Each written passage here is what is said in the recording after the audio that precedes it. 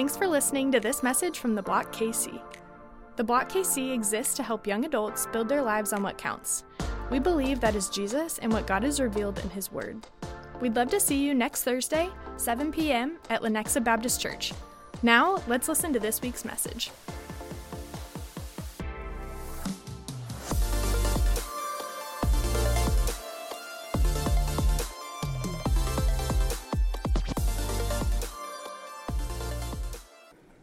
What's going on, Block? We doing good? It's good to be back. I've missed so many of you guys. It's been too long. It's like, Nick's like, I got a job. We don't need you anymore. He's like no, just kidding. And he thinks he's all cool because he's married now. He's like, I'm married. He's like, my whole life has changed. I said, just you wait, buddy. Just you wait. It's gonna be great. No, just kidding. Super excited for you guys. I hope that you have a good hurricane story. We were just talking. I was like, talking to Luke Hoagland's wife, Bailey. I was like, do you have a hurricane story? She's like, no, other than being in Manhattan and how it floods all the time. Does anybody go to K-State? Any K-Staters in the house? I totaled my car in floodwater there because of the stupid, I don't know, something about it. So, yeah, I'm like, that was my hurricane story. I ruined my car driving through floodwater. So, that's it. Never been in an actual hurricane or a tornado. Kansas native, though. But, guys, it is good to be here with you guys. It's great to be back. And partner with you guys going through this James series because James is an amazing book. It's actually one of my favorite books of the Bible. And so what week of our James series are we in? Our fourth week. So you guys hopefully, how many of you guys have been to at least one of the other James series? Show of hands. That's a lot of you guys. And so hopefully you're picking up that James. I don't know, sometimes it's kind of fun for me to read my Bible, to be in the story, and be like, I wonder what this person was actually like. And I don't want this to come across the wrong way if you feel like you're this kind of a person in your friend group, but does anyone have that friend who has zero emotional intelligence and will just be insanely direct with you?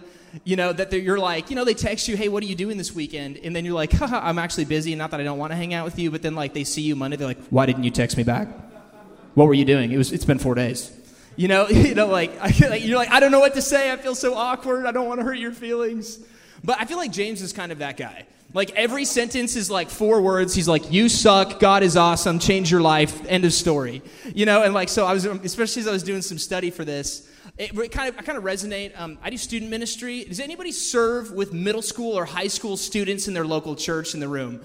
There needs to be more of you. They need you. This generation is so screwed up. These poor kids, they're crazy. But I love that about kids. Middle schoolers are the best. Middle schoolers will tell you, they are their life is like that. They will tell you anything. If they don't like you, if they just don't want to talk to you. There's this girl named Kylie. I walked out to her on Sunday morning. I'm like, Kylie, what's up? She goes, no words, walking away. I'm like, what human being over the age of 4 does that? Only people between the ages of 10 and 13, I found. But it's kids are awesome because they just tell you how it is. They're just straight forward with you. And as we've been studying in the book of James, James is kind of like that. And it's kind of an intense book, brutal honesty. He's that kind of a guy. And the book is full of some amazing things, some powerful truths of God's word, some strong commands, some huge encouragements. But tonight, as we're going to see, some kind of strong warnings. And when you think of warnings, it kind of makes my mind wonder, different warnings you've seen. You think of a warning label, does anybody actually read the warning labels on anything? Some of them are awesome. I should have taken some time to get some slides. You get a knife at the store, they're do not swallow. You're why was that needed? I kind of want to go back to different, items and be what was the origin story of why they had to put do not swallow knife onto the package? Because there's probably some actually really stupid person that was yes, I did lick my curling iron. Probably shouldn't have done that. But the Bible is full of warnings like that. And the book of James is full of warnings like that. Honestly, the Bible's usually more straightforward. It's usually more to warning, don't be an idiot with your life. And we're going to look at some warnings kind of like that tonight in the book of James. But I have a question. Have you seen a warning sign in your life? Maybe you've been out with some friends. Maybe you've been doing an activity. You saw a warning, maybe not to go somewhere. Or maybe by chance you were driving your car and you saw a speed limit sign. And you're like, you know what? screw it. And you just gunned it. Like, I mean, raise your hand if you've ever saw a warning sign and you just completely disregarded it and you just kept going. Yeah, that's probably all of us. I thought I'd share a story that I have with some of my other pals that I went to K-State with. So I went to K-State. I was a part of a college ministry. I was pretty connected with student mobilization up at K-State. Anybody been connected with that ministry anywhere? I know we got a few roots in the house. So I did their summer little project program thing a couple summers, and the second time, I was leading a little small group. Luke Hoagland was leading a little small group that summer, and one of the weekends, they just give you a couple dollars, and they're like, just leave.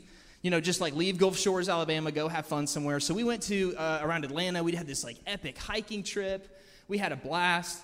And that night after the hiking trip, I think maybe it was probably like Friday afternoon, we decided to go. One of our guys was in a fraternity. He's like, I want to go see the fraternity house at University of Georgia. And while we're driving through Athens, one of the brilliant guys on our group text or our group me was like, hey, let's go check out the football stadium. And we're like, yeah, sure. And then he's like, no, like let's go check out the football stadium. And then I'm like, well, you want to go look at it? He's like, no, let's break into the football stadium. And I'm like, oh yeah, cool, yeah, right. So like we, that's what we did. It was like, so we're like, yeah, it's summer. What could happen? So we break in and we're like playing ultimate frisbee on the field. Like I'm pretty sure like somebody's like defecating in the corner, be like, yeah, take that, George. Like I don't know what was happening, but we're like having a blast. And then we leave and there was no problems. We're like, easy, dude. We're gonna do this again. And the next day, we went to church in the morning because we were Christians. We were on like the ministry trip, and we were like, it's like, and like if you're trying to follow Jesus, there's only like so much legal fun that you can have, and it's usually really stupid illegal stuff. So we just like redlined that, and we were like, let's go to Georgia Tech and look at the campus. And one of the guys was like, you thinking what I'm thinking? We're like, yeah, let's get in the stadium. And of course, there's warning signs. There's also padlocks and gates and walls, but we're just like. Mission Impossible onto the field, do the same thing. And we're like, we can do this. We are invincible. No one can stop us. We get in our cars and we're driving back to Gulf Shores. And then we keep seeing signs for Auburn. And we're like, yo, it's like second biggest stadium in the country. It's like Mecca. And then somebody was definitely texting and like on our car caravan, like, you thinking what I'm thinking? And we all pull off. And it's like, we didn't have a sign, but I remember there was like 100-foot retaining wall and like a 50-foot fence. And we're like, we'll figure it out. And we did, and we found a way. We shimmied across this thing, went in. We were there like way too long, like 2 hours. We're just like, I don't even know what we were doing in there, like running around. And and we're like, it's probably time to get back. And we go down, hop on the concourse, me and one of the other guys, and there's like 6 freaking Paul Blart Mall cops on Segways. And we're like, oh, no. And then I left everyone, and I did not ditch everyone. I fessed up to it, I promise. I did not do that. The best part, though, was like the cops were like, what are a bunch of guys from Kansas and Missouri doing here, and why are you breaking into the stadium? And one of us was like, I can't remember who in our group was like, we're a part of a discipleship and evangelism program. It's like, what do you say? Like, what you're doing there? We're not going to lie. So it was like one of the most humbling moments. And then they kind of got a chuckle out of it. They're like, fine, you guys didn't break anything. Here's a couple tickets. We go on the app. They're like $600 a piece. So we were all like, that was all my summer savings. So that was a story of me having some warnings repeatedly of not following them and experiencing some pretty heavy consequences of that. But to connect it with you guys, I think if we're honest, as young adults, as young professionals, we have a lot of warning signs in our life, in our spiritual life. Do you guys agree? And they come in all sorts of forms. They come in sometimes your friends who try to give you wisdom, maybe your parents. So if you're wise, you're probably starting to be like, okay, maybe my mom does have some good advice for me.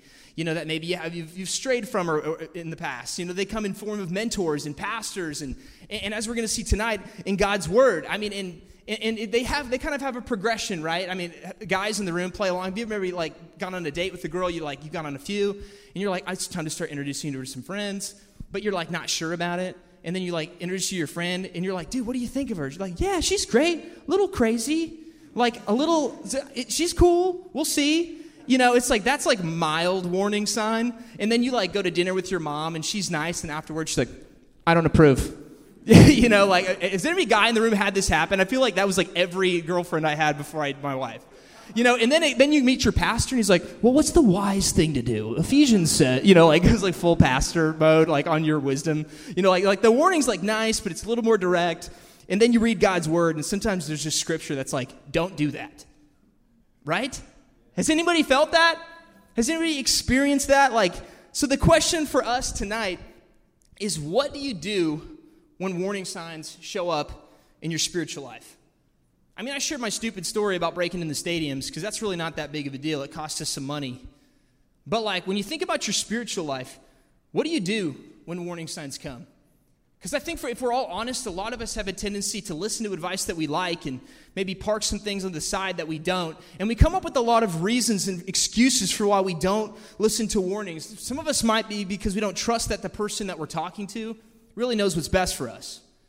Some of us, I feel like, and I've been here way too many times, I'm different. I know that's good advice, but I'm not going to go that far.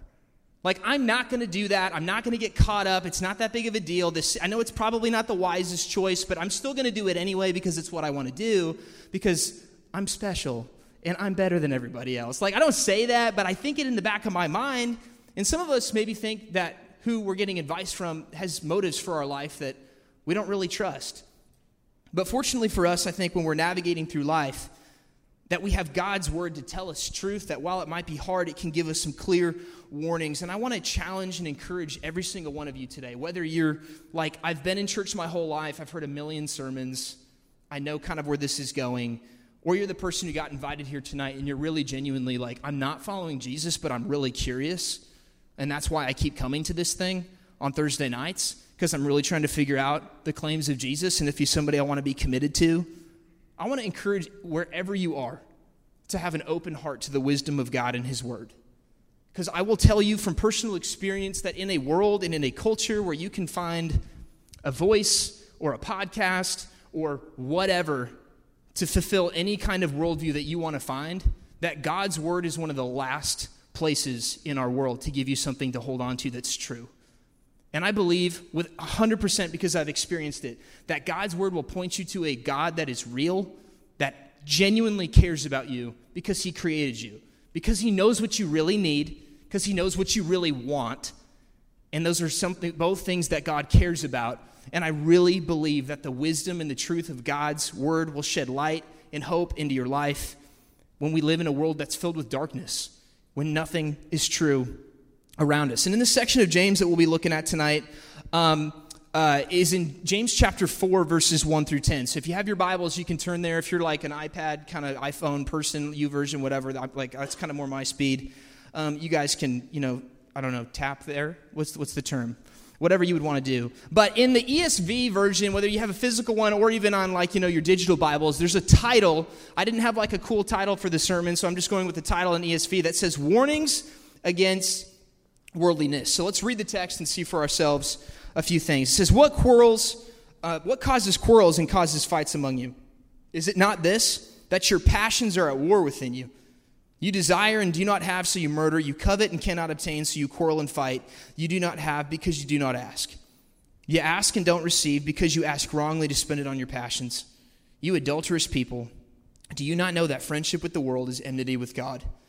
Therefore, whoever wishes to be a friend of the world makes himself an enemy of God. Or do you suppose it is to no purpose that the scripture says he yearns jealously over the spirit that he has made to dwell in us? But he gives us more grace. Therefore it says, God opposes the proud but gives grace to the humble. Submit yourself, therefore, to God. Resist the devil and he will flee from you. Draw near to God and he will draw near to you. Cleanse your hands, you sinners, and purify your hearts, you double-minded. Be wretched and mourn and weep. Let your laughter be turned to mourning and your joy to gloom. Humble yourselves before the Lord, and he will exalt you. Let's pray and ask God to give us some wisdom as we dig into the text for tonight. God, we are so thankful that we can be here together, God, as a part of your church in this place, as young adults in our city that are trying to seek after you. And navigate this world and navigate this idea of what we were going to choose to pursue, God. If we're going to pursue godliness and pursue you, or we're going to pursue this world and what our culture and what really is in your word is described as worldliness with our life. So God, I pray that as we study your word, that you would speak clearly and you would give us wisdom tonight directly from you in your Holy Spirit. And God, I pray that you give us open hearts and open ears and open minds, God, to what you have for us. And everybody said, amen.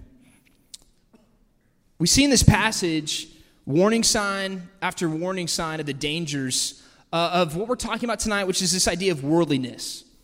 And to me, there's several big, almost warning signs, directives that we're going to look at, 4 of them in this passage tonight that are my 4 main points. If you're kind of an outline taker, you can get ready for 4 points that we're going to look at to avoid worldliness and to avoid going down a path of really what that means, away from God and godliness. I read this great book, Pursuit of Holiness, that talked about, like the difference between worldliness and godliness. I never had anybody explain this to me, but it made so much sense. It's like a path that you want to journey down. It's not, are you worldly or are you godly? It's which path do you want to keep taking steps down? And as a Christian, the call is to be as much like God as we possibly can be, as much like Jesus Christ. And it's a path that we walk down. So I want to encourage you to think of that as a framework as we're going through this and with this idea of worldliness, because there's so much that fits into that, of pursuing things of our culture, of pursuing things that God's word describes as sinful. So I don't know if that's a helpful frame for thinking through worldliness, but the first warning that we see in our passage there in verse 1 is to pay attention to your passion. If you're taking notes, is to pay attention to your passion. It says, what causes quarrels and causes fights among you? Is it not this, that your passions are at war within you? And you might not realize this, but there is a war that is going on inside of you. I don't always think about that. I think it's like, well, I know what I should do, but, I think of it almost more as like, it's kind of just like a little something that's going on and some tension I feel. But like, when we look at this passage, it's like there is a war that is going on inside of you. James here refers to a war between what he calls passions. And I think that he opens up this section of his letter for a reason, because he wants you to say, hey, as we talk about this, you need to pay attention to what's happening on the inside of you. Going on inside of each and every single one of us, if you're a Christian in the room. And that's an important distinctive, because when you make a decision to follow Christ, as the passage is going to tell us a little bit later, that it says that God fills us up with his Holy Spirit.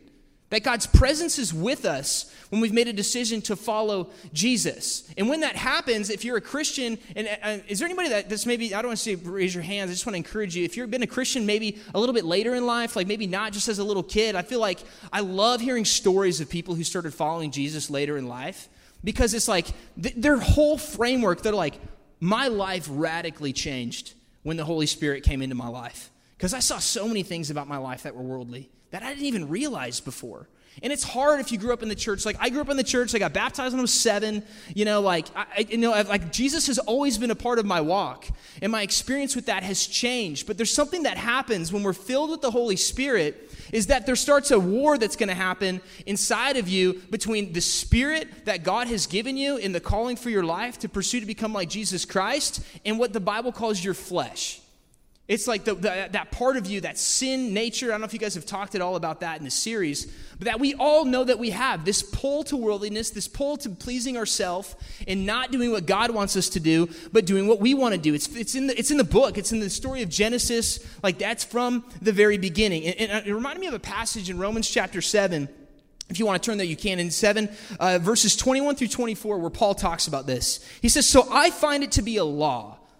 Like in our language, he's like, you can't get around it. I feel like it is what it is, that when I want to do right, evil lies close at hand. He's like, there's just some tension there. He says, for I delight in the law of God in my inner being, but I see in my members another law waging war against the law of my mind and making me captive to the law of sin that dwells in my members. And when he's talking about members, he's not talking about gym members. He's talking about his hands. He's talking about his feet. He's talking about his eyes. I just keep looking at stuff that I shouldn't look at. And I keep doing things that I don't want to do. And I know that God wants me to be loving to people, but I just want to freaking punch people in the face. And I know that I shouldn't lust, but I feel like it just keeps coming back. And this is Paul. Like, he's like the ultra-Christian church planter. And he's like, I feel the war going on inside of me. Wretched man that I am, who will deliver me from this body of death? Like, that's the somebody writing who's like feeling it. And I just want to challenge you to be aware of that. Like, how have you felt that battle inside of you? Like, I know I feel that all the time. My whole Christian walk, I've felt that. Like, it is hard to do what God wants you to do. And I'm encouraged by this. I think it's easy to read books, kind of like James, where he's just like, it's just punchy and it's hard and it feels like, it's like, gosh, this is just rough to read. But I try to frame it in a way of like, we have to be aware of what's going on inside of us and understand that like God sees that God's word is a gift to us to reveal our weaknesses so that we can start to change those things. And this is really one of those passages. And we see it all over our life, like even in the good things. That's why James says, he's like, even something like prayer. He's like, when you pray, you're praying for the wrong motives. Like we get so twisted up with our actions and our motives when our passions are at war with each other. And when we're losing that war to the passions of our flesh. So what's our takeaway for this first point? What's maybe an application point? I just want to challenge you to do some self-reflection and know your passions. Like see the patterns of the passions that are in your life. And this is really like this whole section, I feel like is almost kind of like a rebuke. And that's not really a word that we use, but that's like a Bible word for just a hard word for the purpose of correction. And so I don't want to try to beat you up. That's why they brought in the guest speakers. So like you don't have my email. So like, if you feel like, gosh, that was a rough sermon. I'm like, I'm just going to leave. And I guess you can find me on the internet or something. But I'm just saying that to say that it's not easy. Like it's not easy to look at your life and to look and see patterns of sin in your life. Like that's a very uncomfortable place that most of us don't want to go. But my encouragement is to please, in your heart and maybe in your journal or whatever that's going to look like with the Lord during worship later, to just be honest with yourself and to be honest with God and to pray and invite God into this space because there's a war going on inside of you. And my encouragement to you is that Jesus will and can win that war if you invite him into that space. But you got to let him into that place first. The second warning that we see from this passage is to love God and not the world. To love God and not the world. Verses 4 and 5 say, "You adulterous people, do you not know that friendship with the world is enmity with God? Therefore, whoever wishes to be a friend of the world makes himself an enemy of God." And I just have a question. Is anybody here in a relationship, dating, married? You don't have to raise your hand. You can if you want to. Like, I'm going to show a picture of my wife and I up here. This is my wife, Robin. And so I wish she was here. She's not here tonight. She had another thing at the church she had to be at. But as a married man, like I've been married to Robin. We were just talking about this with our guy who's playing keys up here earlier, for almost 7 years. And I think now, like the longer we've been married, the more I feel this. Like, I think what would be the hardest thing, like ever to my character, is if someone accused me of being unfaithful to my wife. Like that would crush me. Like, and I think about if I actually was, like if I were to cheat on my wife, like that would crush her. And the only reason I'm bringing that, like even that like awful scenario into this is because like that's the opening statement of this section. Like it's so easy to read your Bible and be like, that's kind of weird and uncomfortable. But like, what is he really saying? He's saying, you adulterous people, you are a cheater. I'm like, James, dog, like that's tough. Honestly, I'm like, what do you, like, really? Because I got a little bit of sin in my life, I'm a cheater? Like, what are you talking about? And he's saying that to the Christians that he's writing to by saying, you are letting sin in your life. And he's challenging them, saying like, and with what he calls friendship with the world. And being okay with that, and letting sin and worldliness hang out in your life, and letting that be a part of your lifestyle, and you're like, well, I can still follow Jesus. It's grace, baby. But I can still keep this here, and God loves me. And he's like, James is calling that type of thinking and belief out. And he's saying like having friendship with the world, and I know this sounds really extreme, so that's your preface, is like cheating on God and having sex behind God's back with the world. Like that's what he's saying. Like what a brutal thing. It seems graphic. But like he's saying when we choose to reject God's command of pursuing holiness and godliness and chasing after worldly things and rejecting the wisdom that you guys have been talking about in the book of James, that it's like we're cheating on God. And I just want to this is like basic Christian doctrine, but I think it's important to talk about. Like, and it's easy to breeze over this. I don't know what your church tradition is. I come from a church tradition that talks about baptism very heavily. That says when you are baptized into Christ, that we are baptized into his death, that we are unified with Christ, Then we tried to explain baptism. We just had a missionary come, and he said, like, when they're in Africa and they're baptizing people, they're like, are you willing to reject all other things to follow Jesus before they dunk them? And they're saying, he talked about a story of this guy who was a part of doing all this witchcraft stuff. And before he got baptized, the dude went back home. He got all these books, and he went right back to the tub. And he threw all of his witchcraft books in a pile, and he lit it on fire. He says, I'm doing this because you told me that because I'm in Christ, I'm a new creation. And I'm like, dude, that guy gets it.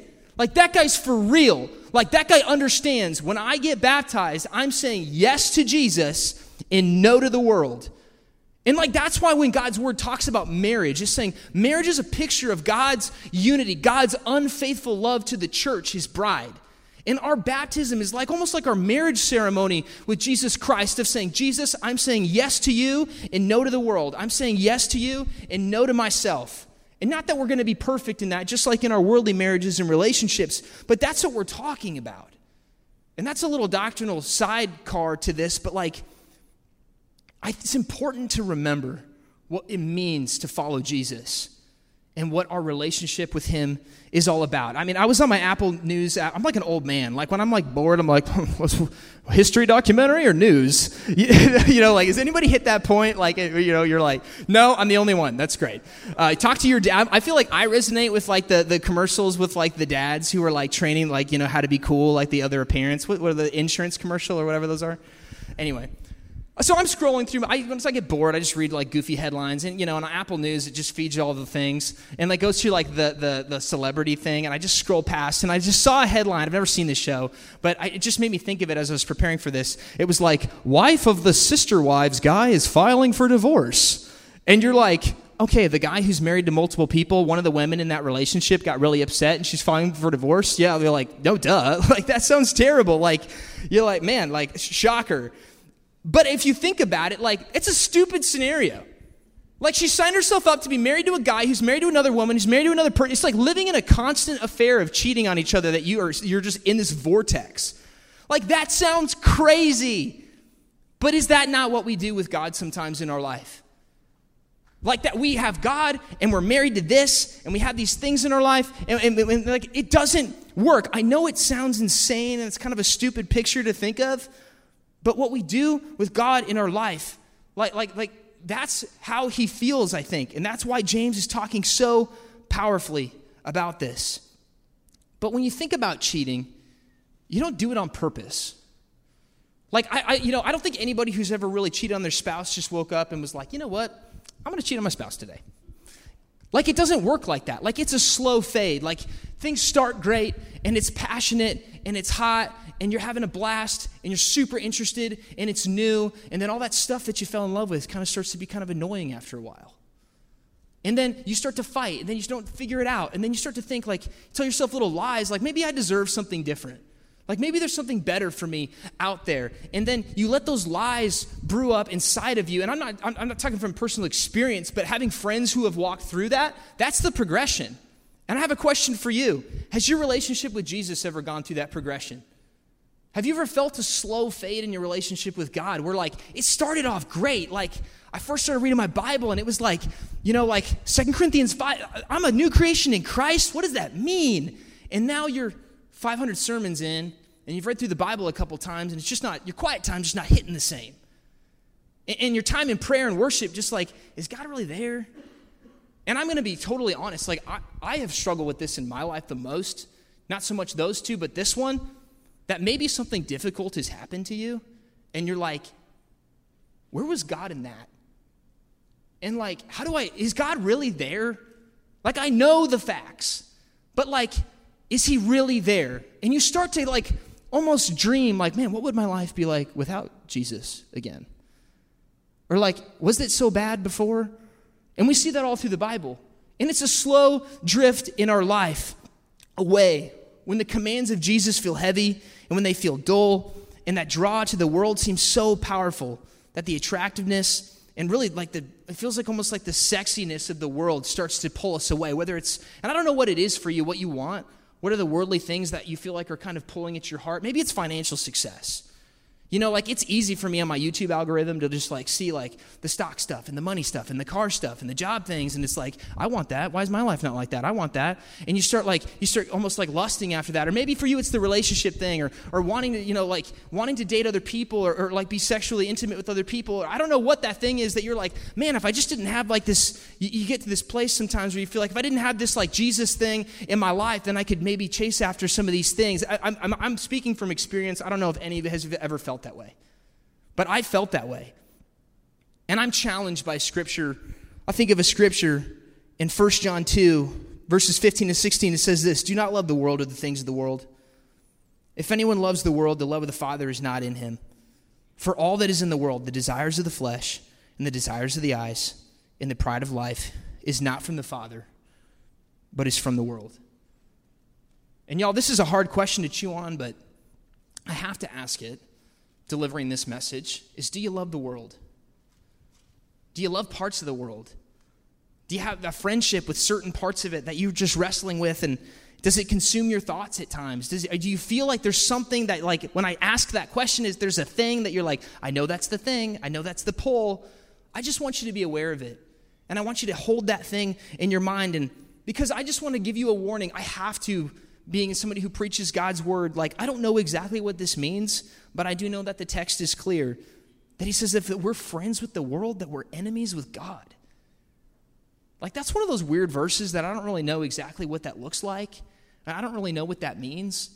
But I just want to encourage you that those things can exist and that God doesn't want to share you with anyone. And like, that's the motivation, because as we see this, he says, do you suppose that it is no purpose that Scripture says that he yearns jealously over the Spirit that he made to dwell in us, but he gives us more grace? Guys, God is a jealous God for you. Like, God cares about you. God doesn't want to share you with the world. That God sent his son Jesus to die for you. Like that it doesn't come out of this like selfishness, that God understands that his perfect love is exactly what you need, that it's better than the world. That later on in that John passage, it says that the things of this world are passing away. I mean, I've been thinking a lot about this week. Like with everything going on in Israel and Palestine, I'm like, I don't know what's going on in the world. I just don't know how much time I got left. Like, it's a weird time to be alive. It's a weird time to be a Christian. I just want to encourage you that while we have time, that while you are still alive and you wake up every day, that you would make a choice to say, I want to love God and not the world each and every single day. And I'm saying it's worth it because of who God is. Like, God is an amazing God. He's not like a 3 strikes and you're done. Like, hey, if you cheat on me one more time, I'm walking out. That's the way worldly relationships work.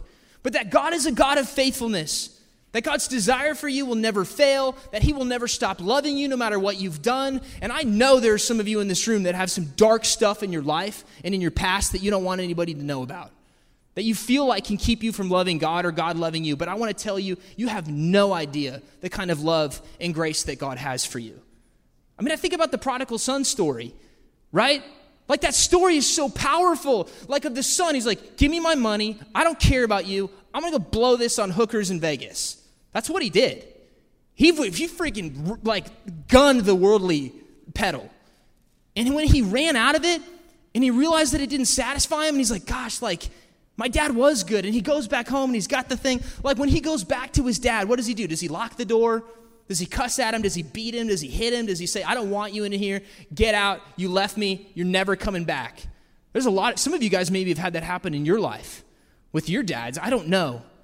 But I want to encourage you to see that story, that in Luke chapter 15, verse 20, it says this, that he arose and came to his father.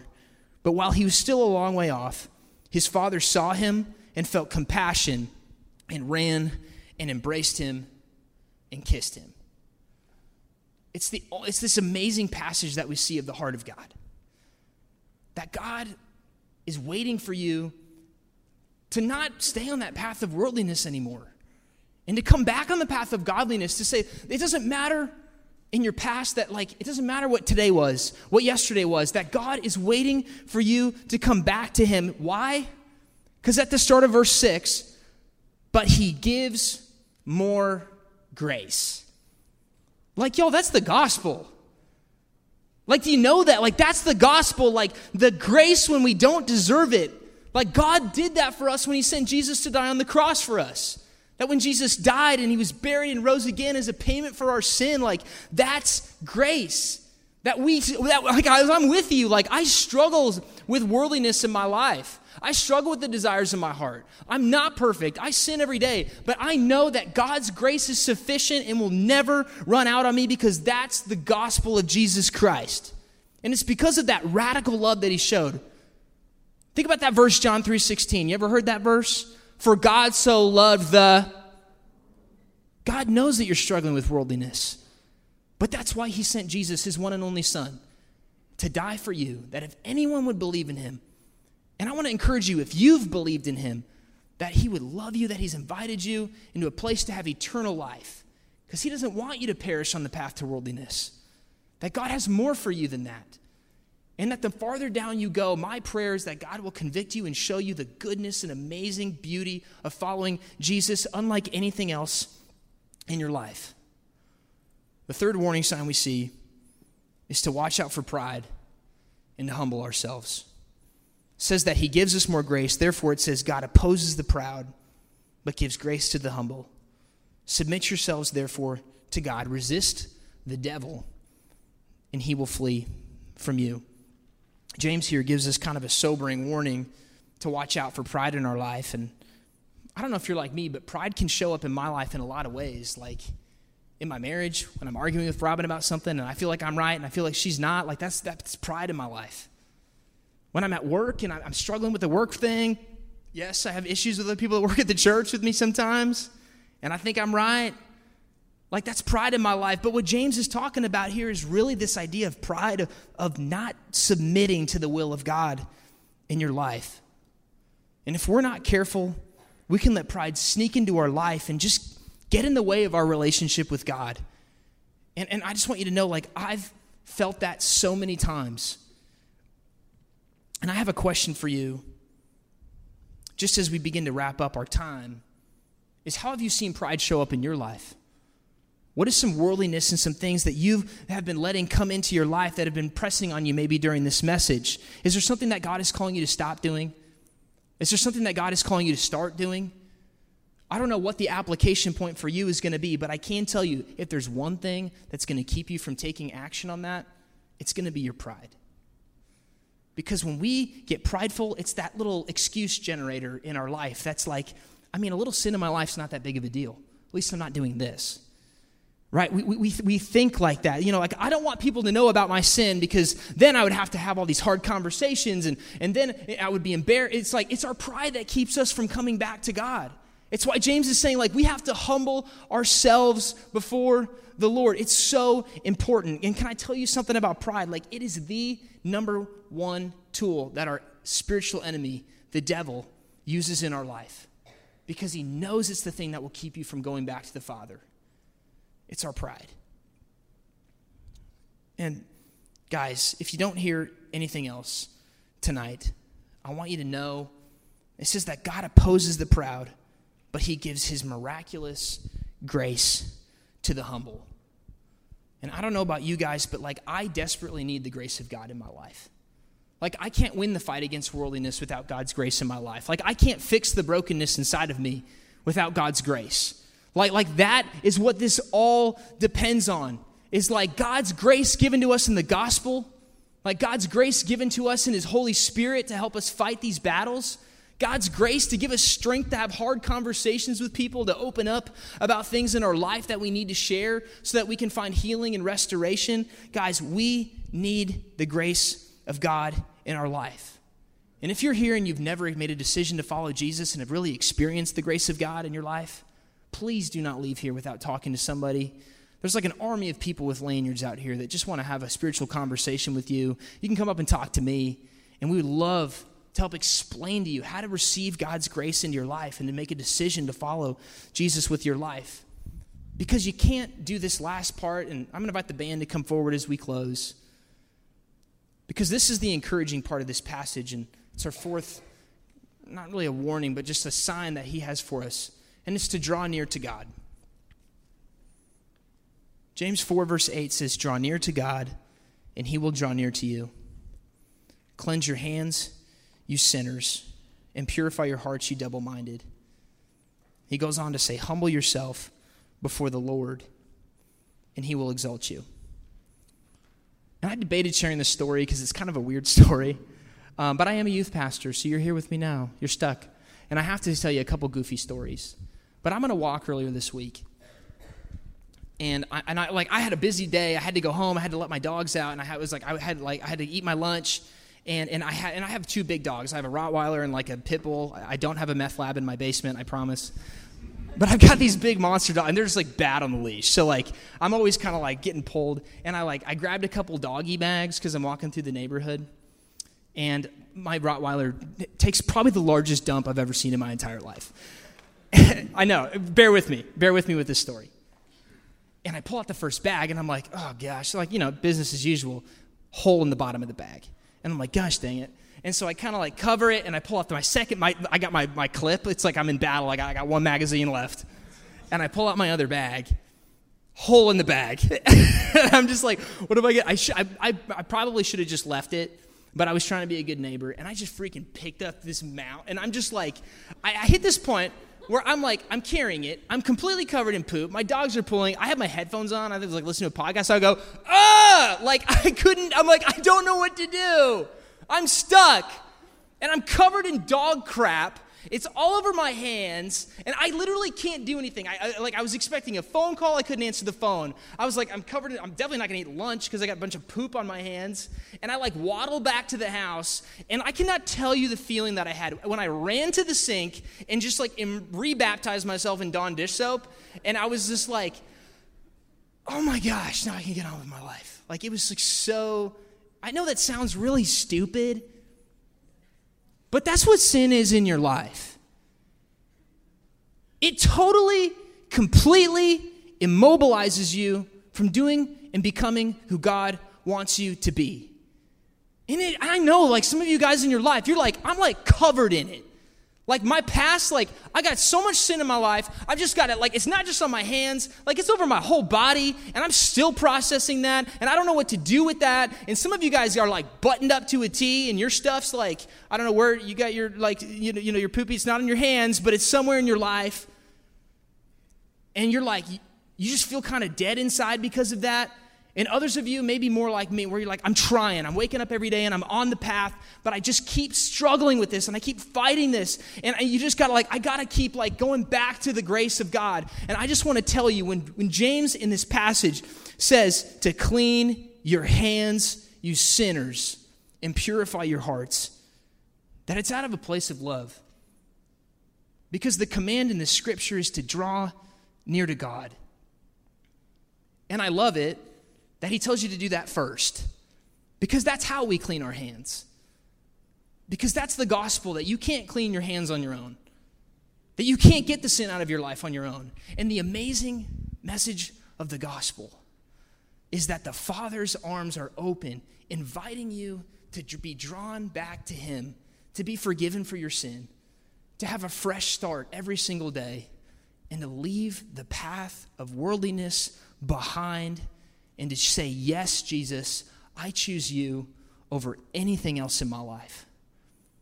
So I don't know what you need to do tonight, and as the band's going to lead us in worship, I just want to challenge you with that last verse in James to humble yourself before the Lord, because he will exalt you. To draw near to the Lord, and he will draw near to you. So how do you need to respond? Do you need to confess something to God in order to leave the path of worldliness behind? And that's some work you might just need to do with the Lord in your own heart at your seat, or go out in the lobby or in the back of the room or something. Maybe you need to process that tonight when you go home in your car. Some of you guys maybe need to go just pull a friend that you came with and have a hard conversation with them and say hey, I'm struggling. I need prayer. I got a lot of stuff on my hands I can't carry on my own.